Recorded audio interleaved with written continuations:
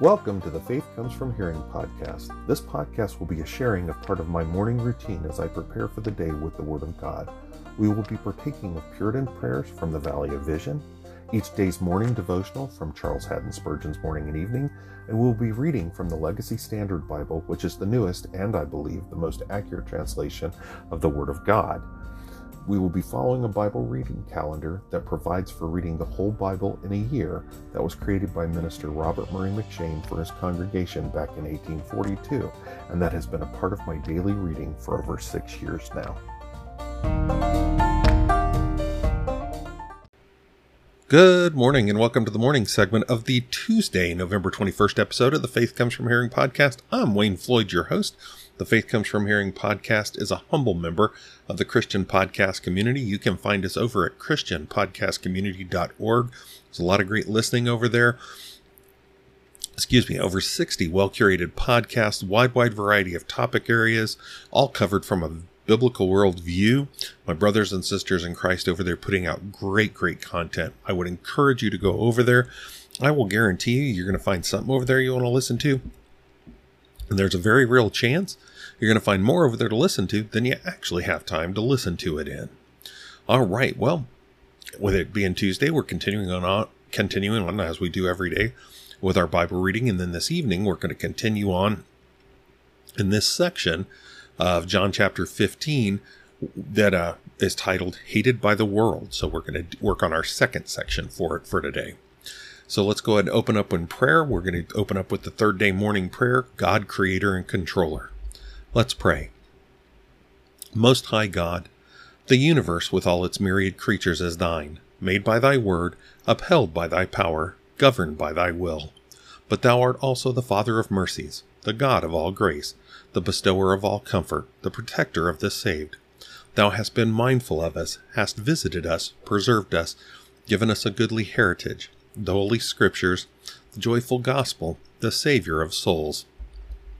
We come to thee in Jesus' name, make mention of his righteousness only, plead his obedience and sufferings, who magnified the law both in its precepts and penalty, and made it honorable. May we be justified by his blood, saved by his life, joined to his Spirit. Let us take up his cross and follow him. May the agency of thy grace prepare us for thy dispensations. Make us willing that thou shouldst choose our inheritance and determine what we shall retain or lose, suffer or enjoy. If blessed with prosperity, may we be free from its snares and use, not abuse its advantages. May we patiently and cheerfully submit to those afflictions which are necessary. When we are tempted to wander, hedge up our way. Excite in us abhorrence of sin. Wean us from the present evil world.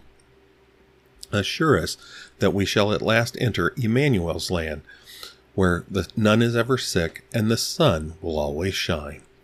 Amen. All right.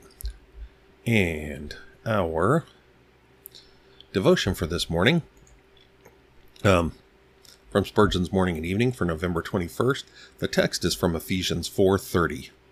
Grieve not the Holy Spirit.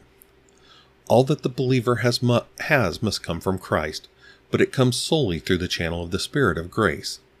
Moreover, as all blessings thus flow to you through the Holy Spirit, so also no good thing can come out of you in holy thought, devout worship, or gracious act, apart from the sanctifying operation of the same Spirit. Even if the good seed be sown in you, yet it lies dormant, except he worketh in you to will and to do of his own good pleasure. Do you desire to speak for Jesus? How can you, unless the Holy Ghost touch your tongue? Do you desire to pray? Alas, what dull work it is, unless the Spirit maketh intercession for you.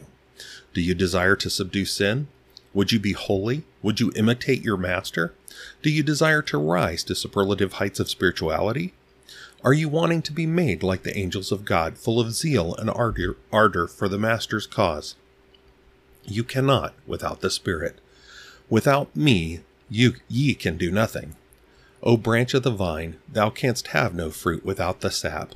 O child of God, thou hast no life within thee apart from the life which God gives thee through his Spirit. Then let us not grieve him or provoke him to anger. By our sin, let us not quench him in one of his faintest motions in our soul. Let us foster every suggestion and be ready to obey every prompting. If the Holy Spirit be indeed so mighty, let us attempt nothing without him. Let us begin no project and carry on no enterprise and conclude no transaction without imploring his blessing. Let us do him the due homage of feeling our entire weakness apart from him, and then depending alone upon him, having this for our prayer: open thou my heart and my whole being to thine incoming, and uphold me with thy free spirit when I shall have received the Spirit in my inward parts. All right, hang on a second. Sorry, needed to wet my throat there a little bit. All right, so our reading for today, we're going to be reading Ezekiel 42 and 43, James 5, Psalm 119, the first 16 verses. And again, we'll probably, with Psalm 119, as long as it is, it's probably going to be 6, 7, 8 days maybe of Psalm 119. So we're going to be first 16 verses, and then Proverbs 28 verses 6 and 7. So Ezekiel 42, and hang on just a second. Sorry, had to make some adjustments there. All right, Ezekiel 42. Then he brought me, okay, so this is still Ezekiel being, through the vision being taken through and all the measurements of the court and the temple. So Ezekiel 42. Then he brought me out into the outer court, the way toward the north, and he brought me to the chamber which was opposite the separate area, and opposite the building toward the north. Along the length, which was 100 cubits, was the north door. The width was 50 cubits. Opposite the 20 cubits which belonged to the inner court, and opposite the pavement which belonged to the outer court, was gallery corresponding to gallery in 3 stories. Before the chambers was an inner walk 10 cubits wide, a walk of 100 cubits, and their openings were on the north. Now the upper chambers were smaller, because the galleries took more space away from them than from the lower and middle ones in the building. For they were in 3 stories, and had no pillars like the pillars of the courts. Therefore the upper chambers were set back from the ground upward, more than the lower and middle ones. As for the outer wall by the side of the chambers, towards the outer court, facing the chambers, its length was 50 cubits. For the length of the chambers which were in the outer court was 50 cubits. And behold, the length of those facing the temple was 100 cubits. Below these chambers was the entrance on the east side, as one enters them from the outer court. In the thickness of the wall of the court toward the east, facing the separate area and facing the building, there were chambers. The way in front of them was like the appearance of the chambers which were on the north. According to their length, so was their width. And all their exits were both according to their arrangements and openings, corresponding to the openings of the chambers which were toward the south, was an opening at the head of the way in front of the wall toward the east, as one enters them. Then he said to me, the north chambers and the south chambers, which are opposite the separate area, they are the holy chambers, where the priests who are near to Yahweh shall eat the most holy things. There they shall lay the most holy things, the grain offering, the sin offering, and the guilt offering for the places holy. When the priests enter, then they shall not go out into the outer court from the sanctuary without laying there their garments, in which they minister, for they are holy. They shall put on other garments, then they shall come near to that which is for the people. Then he had finished measuring the inner house. He brought me out by the way of the gate, which faced towards the east, and measured it all around. He measured on the east side with the measuring reed 500 reeds by the measuring reed. He measured the north side 500 reeds by the measuring reed. On the south side he measured 500 reeds with the measuring reed. He turned to the west side and measured 500 reeds with the measuring reed. He measured it on the 4 sides. It had a wall all around, the length 500 and the width 500, to divide between the holy and the profane. In Ezekiel 43. Then he led me to the gate facing toward the east. And behold, the glory of the God of Israel was coming from the way of the east, and his voice was like the sound of many waters, and the earth shone with his glory. And it was like the appearance of the vision which I saw, like the vision which I saw when he came to bring the city to ruin. And the visions were like the vision which I saw by the river Chebar, and I fell on my face. And the glory of Yahweh came into the house by the way of the gate facing toward the east. And the Spirit lifted lifted me up and brought me into the inner court, and behold, the glory of Yahweh filled the house. Then I heard one speaking to me from the house, while a man was standing beside me. He said to me, Son of man, this is the place of my throne, and the place of the soles of my feet, where I will dwell among the sons of Israel forever.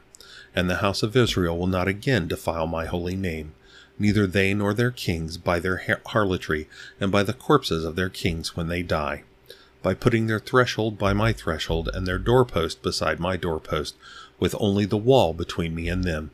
And they have defiled my holy name by their abominations which they have done. So I have consumed them in my anger. Now let them put away their harlotry and the corpses of their kings far from me, and I will dwell among them forever. As for you, son of man, describe the house of Yahweh to the house of Israel, that they may feel dishonor for their iniquities, and let them measure the plan. If they feel dishonor for all they have done, make known to them the design of the house, its structures, its exits, its entrances, all its designs, all its statutes, and all its laws, and write it in their sight, so that they may keep its whole design and all its statutes, and do them. This is the law of the house within its entire boundary, on top of the mountain all around, shall be most holy. Behold, this is the law of the house. And these are the measurements of the altar by cubits, the cubit being a cubit and a handbreadth. The base shall be a cubit, and the width a cubit, and its border on its edge around about 1 span. And this shall be the height of the base of the altar. And from the base of the ground to the lower ledge shall be 2 cubits, and the width 1 cubit. And from the smaller ledge to the larger ledge shall be 4 cubits, and the width 1 cubit. And the altar hearth shall be 4 cubits, and from the altar hearth shall extend upwards 4 horns. Now the altar hearth shall be 12 cubits long by 12 wide, square in its 4 sides. The ledge shall be 14 cubits long by 14 wide in its 4 sides. The border around it shall be half a cubit, and its base shall be a cubit round about, and its steps shall face the east. And he said to me, Son of man, thus says Lord Yahweh, these are the statutes for the altar on the day it is made, to offer burnt offerings on it, and to splash blood on it. And you shall give to the Levitical priests, who are from the seed of Zadok, who draw near to me to minister to me, declares Lord Yahweh, a bull from the herd for a sin offering. You shall also take some of its blood and put it on its 4 horns, and on the 4 corners of the ledge, and on the border round about. Thus you shall purify it and make atonement for it. And you shall take the bull for the sin offering, and it shall be burned in the appointed place of the house, outside the sanctuary. Now on the 2nd day you shall bring near a male goat without blemish for a sin offering, and they shall purify the altar as they purify it with the bull. When you have finished purifying it, you shall present a bull from the herd without blemish, and a ram without blemish from the flock. And you shall bring them near before Yahweh, and the priest shall throw salt on them, and they shall offer them up as a burnt offering to Yahweh. For 7 days you shall offer daily a goat for a sin offering. Also a bull from the herd, and a ram from the flock without blemish shall be offered. For 7 days they shall make atonement for the altar and purify it, so shall they ordain it. So they will complete the days, and it shall be that on the 8th day and onward the priest shall offer on the altar your burnt offerings and your peace offerings, and I will accept you, declares Lord Yahweh. Alright, James 5. Come now, you rich, cry, howling over your miseries which are coming upon you. Your riches have rotted, and your garments have become moth-eaten. Your gold and your silver have rusted, and their corrosion will be a witness against you, and will consume your flesh like fire. You have stored up such treasure in the last days. Behold the pay of the laborers who mowed your fields, that which has been withheld by you cries out against you, and the outcries of those who did the harvesting have reached the ears of the Lord of Sabaoth. You have lived luxuriously on the earth, and lived in self-indulgence. You have fattened your hearts in a day of slaughter. You have condemned and murdered the righteous man. He does not resist you. Therefore be patient, brothers, until the coming of the Lord.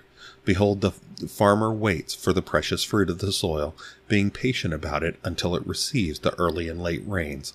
You too be patient, strengthen your hearts, for the coming of the Lord is at hand. Do not groan, brothers, against one another, so that you yourselves may not be judged. Behold, the judge is standing right at the door. As an example, brothers, of suffering and patience, take the prophets who spoke in the name of the Lord. Behold, we count those blessed who persevere. You have heard of the perseverance of Job, and have seen the outcome of the Lord's dealings, that the Lord is full of compassion and is merciful. But above all, my brothers, do not swear, either by heaven or by earth, or with any other oath. But let your yes be yes, and your no, no, so that you may not fall under judgment. Is anyone among you suffering? Then he must pray. Is anyone cheerful? He is to sing praises. Is anyone among you sick? Then he must call for the elders of the church, and they are to pray over him, anointing him with oil in the name of the Lord. And the prayer offered in faith will save the one who is sick, and the Lord will raise him up, and if he has committed sins, they will be forgiven him. Therefore confess your sins to one another, and pray for one another, so that you may be healed. The effective prayer of a righteous man can accomplish much. Elijah was a man with a nature like ours, and he prayed earnestly that it would not rain, and it did not rain on the earth for 3 years and 6 months. Then he prayed again, and the sky gave rain, and the earth produced its fruit. My brothers, if any among you strays from the truth, and one turns him back, let him know that he who turns a sinner from the error of his way will save his soul from death, and will cover a multitude of sins.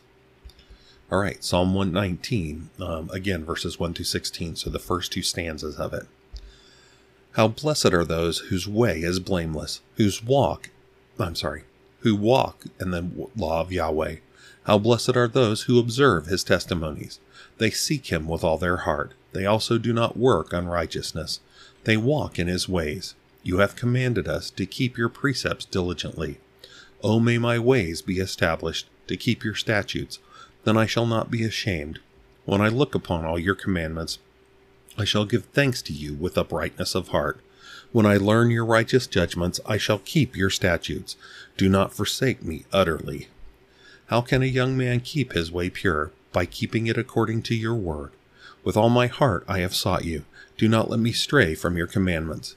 Your word I have treasured in my heart, that I may not sin against you. Blessed are you, O Yahweh. Teach me your statutes.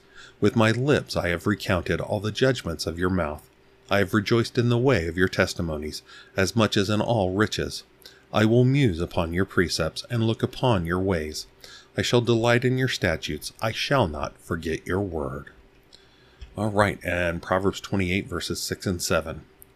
Better is the poor who walks in his integrity than he who is crooked, double-dealing, though he be rich. He who observes the law is a son who understands, but he who befriends gluttons humiliates his father. All right, that is our reading for the day. I thank you for spending this time with me. Again, the whole point of doing this is, and again, I pray that this helps to keep you saturated in the Word of God. And again, we are to stay saturated, and we are to read and study and meditate on the Word daily. And again, that's not a request; it's a command. And we should really strive, as weird as it sounds, going to go back to a Puritan like I usually do, and it's the same guy I keep talking about. We need to be like Bunyan, John Bunyan. He was known by his contemporaries. They would say of him that if you were to cut him, he would bleed Bibline. He would bleed the Bible because he was so saturated in it. And that needs to be us. That should be the characteristic of the Christian as he matures, as he or she matures. That should be one of the characteristics that develops in us.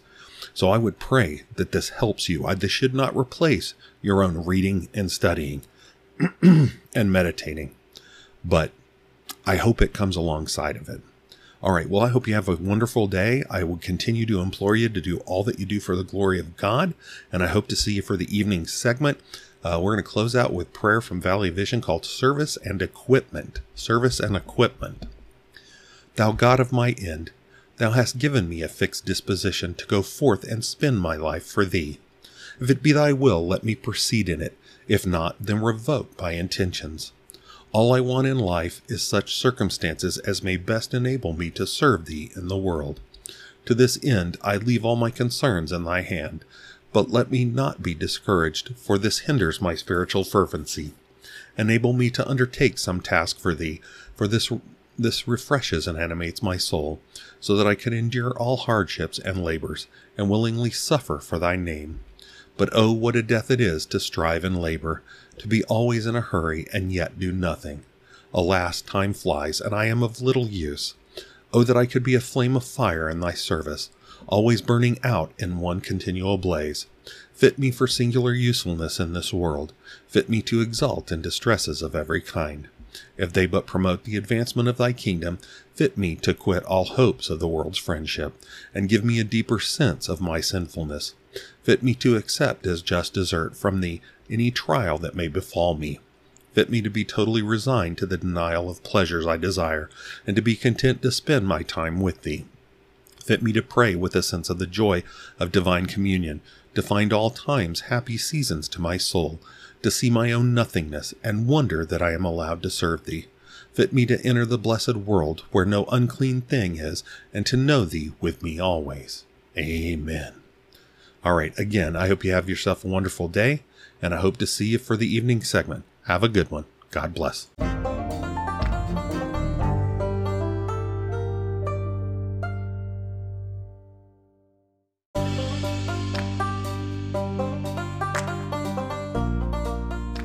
Welcome to the evening segment of the Faith Comes From Hearing podcast.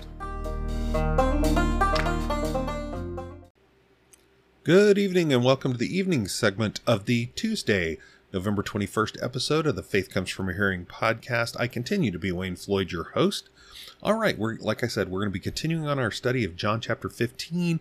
We're right in the very last sections of it. We're in a section from verses 17 to 25 dealing with being hated by the world. Being hated by the world. So let's go ahead and let's just jump right in so we can get straight into our study. We're going to be opening up this evening segment with one called A Minister's Strength. And remember, as I've said before, we are all called to be ministers. We all have a ministry, okay? We're all supposed to have a ministry. Doesn't mean everybody preaches from the pulpit. You can be a minister without preaching from the pulpit. The fact is, you can be a minister and giving the gospel without preaching from the pulpit. So we are all ministers. We are all called to be ministers. Okay, we're not talking pastor, teacher, we're talking minister. Okay, so a minister's strength. So this applies to you too. So this applies to all of us, okay? So this is called a minister's strength. Let's pray. Unchangeable Jehovah, when I am discouraged in my ministry and full of doubts of myself, fasten me upon the rock of thy eternal election. Then my hands will not hang down, and I shall have hope for myself and others. Thou dost know thy people by name, and wilt at the appointed season lead them out of a natural to a gracious state by thy effectual calling. This is the ground of my salvation, the object of my desire, the motive of my ministry. Keep me from high thoughts of myself or my work, for I am nothing but sin and weakness. In me no good dwells, and my best works are but sin. Humble me to the dust before thee. Root and tear out the poisonous weed of self-righteousness, and show me my utter nothingness. Keep me sensible of my sinnership. Sink me deeper into penitence and self-abhorrence. Break the Dagon of pride in pieces. Before the ark of thy presence. Demolish the Babel of self-opinion, and scatter it to the wind. Level to the ground my Jericho walls of a rebel heart. Then grace, grace will be my experience and cry. I am a poor, feeble creature when faith is not in exercise, like an eagle with pinioned wings. Grant me to rest on thy power and faithfulness, and to know that there are two things worth living for, to further thy cause in the world, and to do good to the souls and bodies of men. This is my ministry, my life, my prayer, my end. Grant me grace that I shall not fail. Amen. All right. And the evening devotion from Spurgeon's Morning and Evening for November 21st. The text is from John 12:2. So this is when Lazarus was resurrected. Actually, this is after that. This is at the meal they have. So John 12:2. Lazarus was one of them that sat at the table with him. He is to be envied. It was well to be Martha and serve, but better to be Lazarus and commune. There are times for each purpose, and each is comely in its season. But none of the trees of the garden yield such clusters as the vine of fellowship. To sit with Jesus, to hear his words, to mark his acts, and receive his smiles was such a favor as must have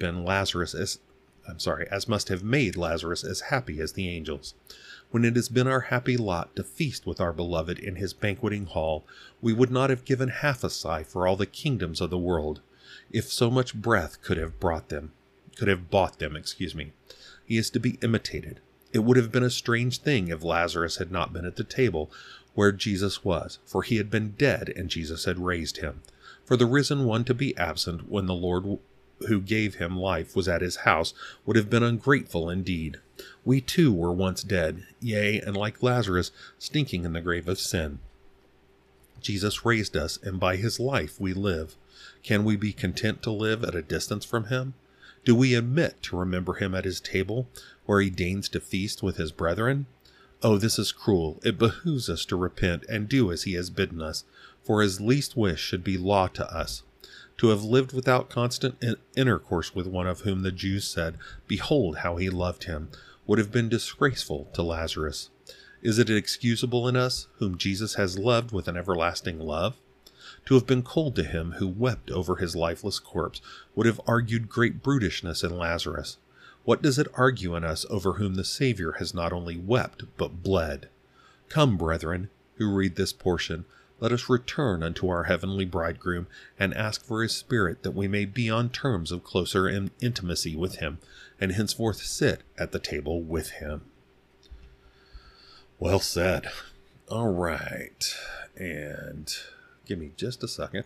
Okay, so like I said, we're continuing on our study of John chapter 15. So again, you know our context again. This is the upper room discourse. This is the final night. Jesus is within hours of being arrested and then crucified. Okay. But throughout this, I mean, even with what he's already facing, and we're going to see, I mean, we see throughout when you synchronize the Gospels, you look at the other Gospels, it makes very, very clear that Jesus is under a lot of stress to the point where he's sweating blood or sweating such that is like blood in the Garden of Gethsemane, because he knows what he's about to face. And again, we've got to remember, it's not just the physical that he's going to face. That's going to be horrendous in and of itself. But it's the fact that he is facing not only the entirety of the sins of all that would be saved, all that were and would be saved, placed on him, but then the wrath of God poured out on him for those sins. And he knows this. Please don't ever misunderstand and think he does not understand this. He is fully God and fully man, so he is fully cognizant of what's coming.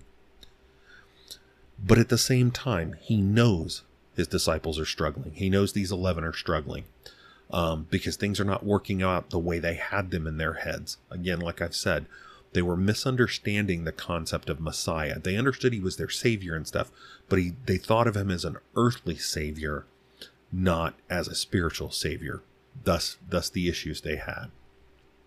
So we watched him try to lift their spirits up as we came through John 13 and then through John 14, and made promises to them, made clear that he's not abandoning them, he's not leaving them alone, that the Holy Spirit is coming and will indwell them.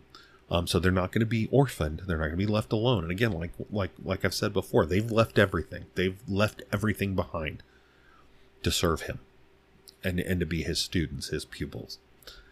So then we moved into chapter 15, and we spoke in the first 11 verses of the vine and the branches. Okay, and that analogy. And then we got verses 12 through 16 talking about the friends of Jesus. And I made very, very clear that the friends of Jesus are those who are saved. You are not a friend of Jesus if you are not saved. And if you are not saved in exactly the way that the Bible says you must be saved. Okay? We don't get to do it our own way. So we looked at that criteria, those pieces, that the friends of Jesus love each other, that they obey Jesus, that they know divine truth, and that they have been specially chosen by Jesus, by God. Okay? Remember, Jesus is God incarnate. So that's where we're at. So we came to this portion that MacArthur calls hated by the world. And so hated by the world. And of course you sit there and you go, really? But this is really what Jesus is dealing with. And again, he's telling them this, and he makes clear, and we're going to really deal with that tomorrow evening in more detail. But he's telling them this so they understand it, and so that they know that it's expected, that because they treat him this way, the disciples need to expect to be treated this way. So he's going to make this clear. So I'm going to go ahead and read for you John 15, verses 17 through 25, and then we'll get into our verses for the day.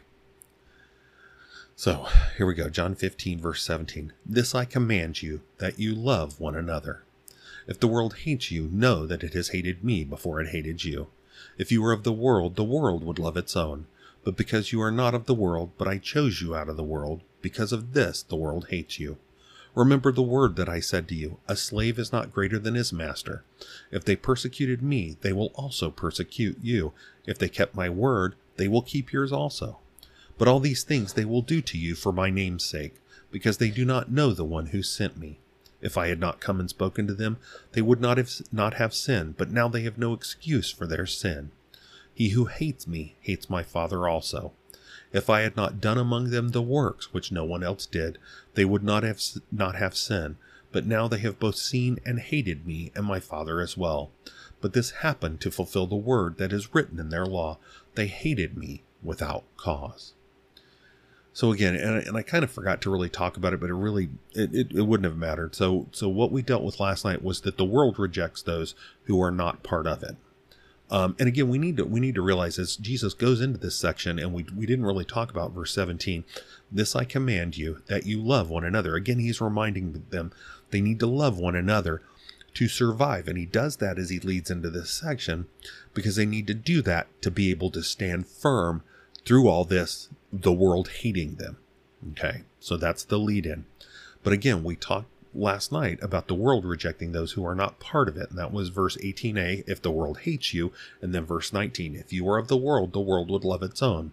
But because you are not of the world, but I chose you out of the world, because of this, the world hates you.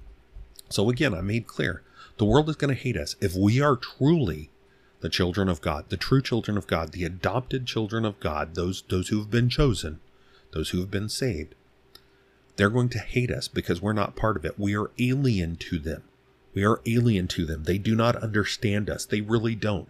They cannot grasp who and why we are. Fact is, I know there's people right now with me. It blows their mind that I spend the amount of time, and please understand, I'm not saying this to pat myself on the back or to make you guys go, ooh, ah, but that I spend the amount of time I do in reading and studying the scriptures and putting together notes and preparing this podcast. I mean, honestly, the hours I work on this podcast every week for nothing.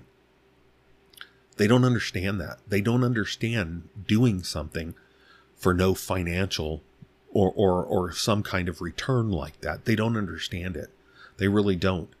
I mean, at least they would think, oh, he must be doing it for fame. Well, obviously I'm not doing that either. None of that has anything to do with it. It's being obedient to God. Why I would want to put in the time to preach and teach constantly, and how I'm getting ready to be heading into, actually, I'm going to get my ID tomorrow to be ready to start heading into the prisons every Sunday to help provide a church service for them every Sunday afternoon. And people are like, why would you want to do that? I mean, they really don't understand it, because there's no worldly value that they can see for me doing that. And I understand that. I understand why they see it that way. Because they're not saved. Because they don't understand. They don't. I mean, we're alien to them. So please, we've got to understand that. By the way, I remembered something. So one of the things, I was talking about the persecution that happened in the church, and I talked about how we went kind of from the Roman Empire into the Roman Catholic Church persecuting the church itself. And I couldn't remember the word, but wow, and I went blank on it again. Oh, I remembered it as we started the episode today, and then I went blank. Inquisition. I remembered it. There we go. The Inquisition. They send inquisitors all over the place, hunting down and burning at the stake heretics, whether they were really heretics or not. Now, let me be clear. It wasn't just the Roman Catholic Church. Believe me, there were chunks of the Protestant Church that came up after the Reformation that tended to do the same thing, that went after each other. I mean, you got to think about it. The Anglican Church started persecuting Puritans as Puritans arose and had a problem with the Anglican Church, and the Anglican Church basically being Romanish, what they would call it, like the Roman Catholic Church, just giving it another name. And they're like, no, this is not biblical. There has to be other than that, to the point where thousands of them got thrown out of their pulpits, not by their congregations, but by the Anglican Church, and told they could not preach. And it got to the point where they were having to preach in the dark. They were having to preach out in the fields. There was actually places where they would assemble, that they would have little trapdoor things where the pastor would stand. And if word got there that folks were coming to try to catch them, the trapdoor would come up, the preacher would drop down in, they'd close the door over it, and they would have hidey holes. They called them priest holes. They would have hidey holes for them to hide in. And these people go, oh no, we're just hanging out. In their appropriate vernacular, oh, we're just hanging out, not a big deal. So there's been persecution across. So again, because the world rejects those who are not part of it. Again, and so, you're sitting there going, well, the church persecuting the church. Yeah, well, that's parts of the church that are worldly. And again, like I said, if you see folks that proclaim themselves as Christian, but the world loves them, stay away from them, because they're not godly. They are not. They are anathema. Okay. So what we're dealing with, so again, the world rejects those who are not part of it. So our second part of this is that the world hates believers because it hated Jesus Christ. So this is verse 18b and 20. I told you it's a little bit weird. 18b and 20. So 18b, know that it is, so this comes off of, if the world hates you, know that it has hated me before it hated you. So it hated Jesus before it hated the bride of Christ, right? And then verse 20, remember the word that I said to you, a slave is not greater than his master. If they persecuted me, they will also persecute you. If they kept my word, they will keep yours also. So again, they persecuted Jesus first. And again, this is we have to understand that, and I brought it up yesterday. The Pharisees, the Sadducees, the chief priests, and the scribes, that whole religious elite of the Jews, they should have known better than anybody that Jesus of Nazareth was the Christ, the Messiah, the Son of God. They were supposed to be the experts on the law and the prophets, particularly all the Old Testament prophecies, the hundreds of them that there were about the Messiah. Actually, I think it's just over 100 or something like that, but of the Messiah, and should have known and done the research to know that Jesus met them all. But they didn't. They persecuted him. John 5:16. And for this reason, the Jews were persecuting Jesus, because he was doing these things on the Sabbath. He was healing on the Sabbath. Now, remember, in John, except where it's clearly indicated by the context, in this case, when Jews is used, it's speaking of the religious leadership, okay? This is not the Jewish people, but the religious leadership. And we see this repeatedly throughout the Gospel of John, and we've seen that as we've studied through it. John 5:18. For this reason, therefore, the Jews were seeking all the more to kill him, because he not only was breaking the Sabbath, but also was calling God his own Father, making himself equal with God. Now again, so these are supposed to be the ones that should know he's the Christ more than anybody else. And on top of the fact that his teachings are such, and we see that throughout the Gospels, throughout all the Gospels, where it makes clear that he's teaching with the level of authority that even their religious elite do not teach with. Okay? He's making clear that he's coming from somewhere otherworldly in his teaching alone. But on top of that, he's doing miracles that only God could do. And that they would be the first ones to tell you that only God could do these. But we have to remember, they're the same ones who turn around and say, oh, well, he's doing those miracles by Beelzebub or by Belial, like he's casting out demons by the power of Beelzebub. Or he's doing these healings by the power of demons. I mean, they're blaspheming the Holy Spirit, because it's the Holy Spirit working in him that's doing that, doing these healings. Okay, don't ever miss that the Holy Spirit's involved there. So they're blaspheming the Holy Spirit. And again, it makes clear they're doing what is called the unpardonable sin. Okay. So they're persecuting him. John 7:1. And after these things, Jesus was walking in Galilee, for he was unwilling to walk in Judea because the Jews were seeking to kill him. John 7:32. The Pharisees heard the crowd whispering these things about him, and the chief priests and the Pharisees sent officers to seize him. They were trying to seize him in this case, and I think it was Feast of Booths in John 7, that he's out there preaching, and I think he's actually out there preaching in the women's court, out there near the money changers, and the money changing station, the treasury where they contribute their tithes, as where he's preaching in the women's court, and they heard them whispering some of the things, and they sent officers out to seize them. Of course, these officers were so floored by his teaching, they came back and didn't do it. They didn't apprehend him. John 8:59. Therefore they picked up stones to throw at him, but Jesus hid himself and went out of the temple. John 10:31. The Jews picked up stones again to stone him. I mean, 2 different times here in the Gospel of John where they've picked up stones to stone him. John 11:47-53. Therefore the chief priests and the Pharisees gathered the Sanhedrin together and were saying, "What are we doing? For this man is doing many signs.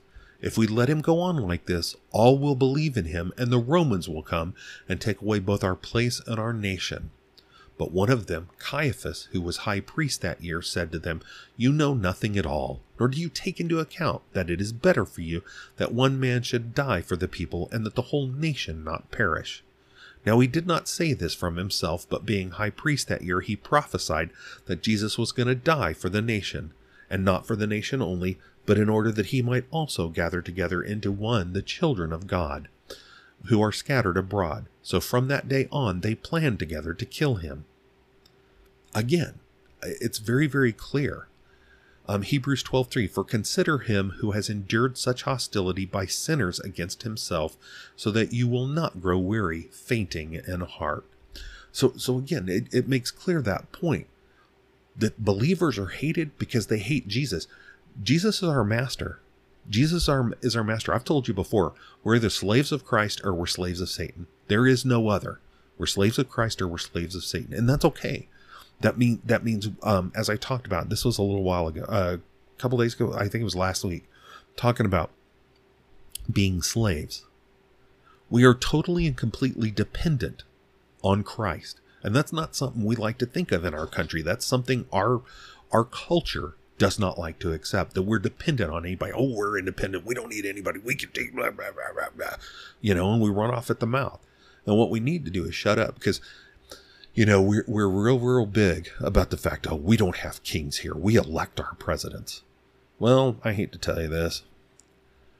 Actually, I don't hate to tell you this. I love to tell you this because I love to smack myself in the face with this. It's almost self-flagellistic.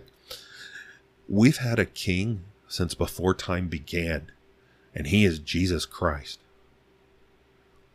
And he's the king of the world, no matter whose slave we are.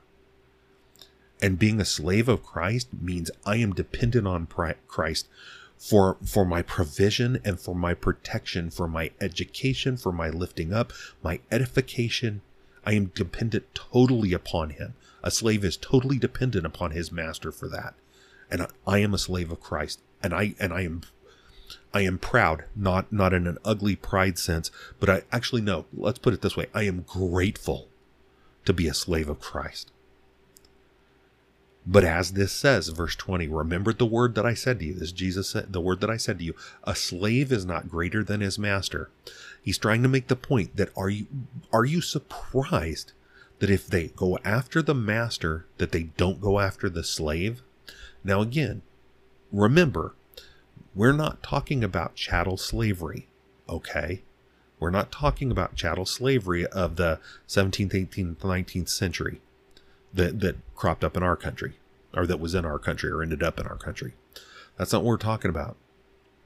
Remember, people in that era and in that culture, there were times they would sell themselves into slavery because it was the only way they could provide for themselves. And the fact is, they were actually very well taken care of.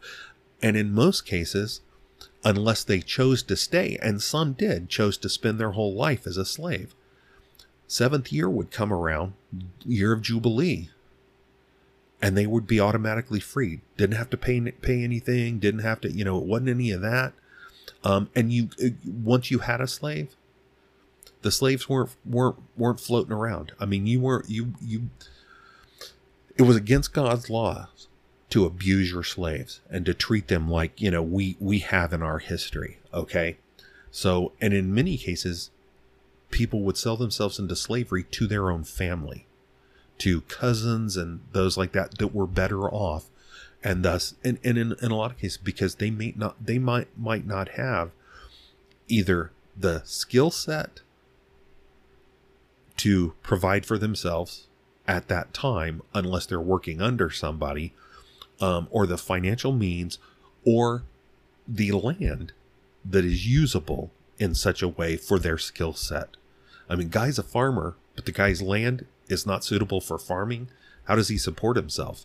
But if he can go work the land of one of his relatives, submit himself to slavery, within 7 years, he's out. And the fact is, he makes money on his own on the way. So again, it's very, very different. But again, in that case, when slave is not greater than his master, that slave was dependent on that master, but that slave wasn't sitting there in a constant state of revolt from the master. So if they're going to abuse the master, they're going to abuse the slave. And that's what Jesus is trying to point out. You're my slaves, not in an ugly sense, but you're my slaves. You're totally dependent on me. If they're going to hate me, they're going to hate you. So he goes on, if they persecuted me, they will also persecute you. If they kept my word, they will keep yours also. So again, there's a promise there at the end that if they keep Jesus' word, they'll keep the disciples, these 11 as well. So it's so clear that the world hates Jesus Christ, and we should expect to have to follow within his example. We are to walk as he walked, and we should expect the same response from the world that he got. 1 Peter 2:21, for to this you have been called, since Christ also suffered for you, leaving you an example that you should follow in his steps. Matthew 10:24 and 25, a disciple is not above his teacher, nor a slave above his master. That's what Jesus was referring to there. It is enough for the disciple that he become like his teacher, and the slave like his master. If they have called the head of the house Beelzebul, how much more the members of his household? Philippians 3:10, that I may know him and the power of his resurrection and the fellowship of his sufferings, being conformed to his death. This is Paul talking about it. That he would know him, he would know Jesus, intimate not cognitive knowledge, intimate knowledge of Jesus, and intimate knowledge of the power of his resurrection and of the fellowship of his suffering, so that he would know that suffering, meaning it would come upon him, being conformed to the death of Christ. But again, like I said, even in that, as horrible as that sounds to you and I, because who wants to bring on suffering? Like I said, there's the promise. If they kept my word, they will keep yours also.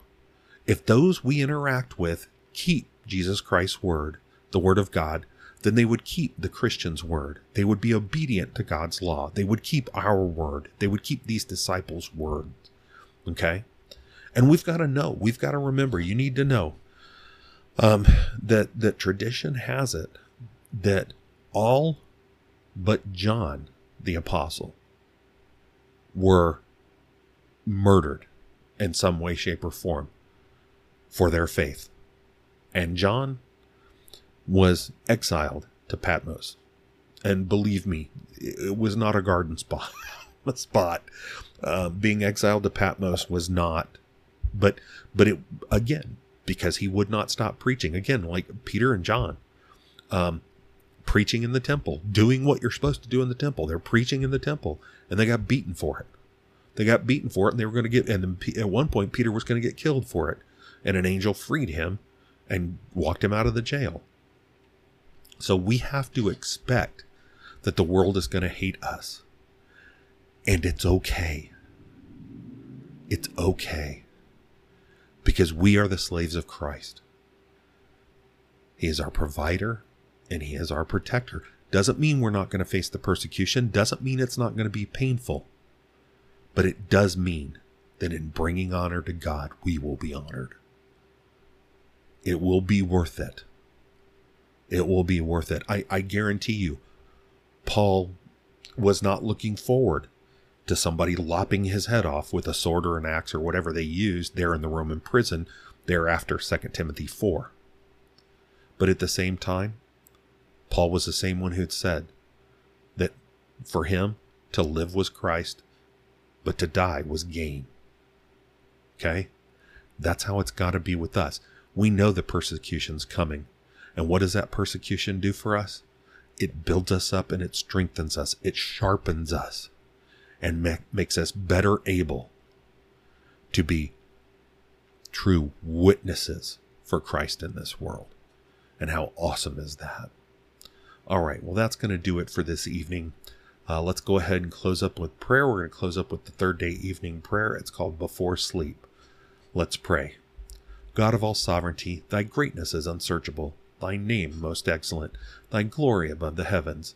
10,000 minister to thee, 10,000 times 10,000 stand before thee. In thy awful presence we are less than nothing. We do not approach thee because we deserve thy notice, for we are sinners. Our necessities compel us. Thy promises encourage us. Our broken hearts incite us. The mediator draws us. Thy acceptance of others moves us. Look thou upon us and be merciful unto us. Convince us of the penalty and pollution of sin. Give us faith to believe, and believing to have life in Jesus. May we enter into his sufferings. Let us see thy hand in the instruments of our grief, rejoicing that they are from thy overruling providence. Let not our weeping hinder sowing, nor sorrow duty.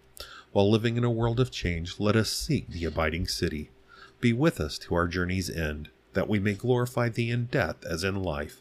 We bless thee for preservation, supplies, mercies, and to thee, keeper of souls, we commit all we are and have. May no evil befall us, no sickness come nigh us, no horror disturb us.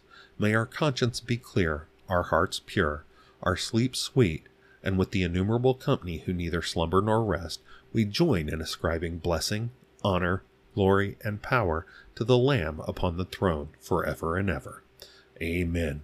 All right, thank you for spending this time with me this evening. I pray that spending this time is helping you to grow, or helping us to grow in our understanding of Scripture, and thus shape our Christian walk, that worthy walk would be truly, that we would truly show ourselves as the adopted children of God. All right, I hope you have yourself a wonderful evening, and I hope to see you tomorrow morning. Have a good night. God bless.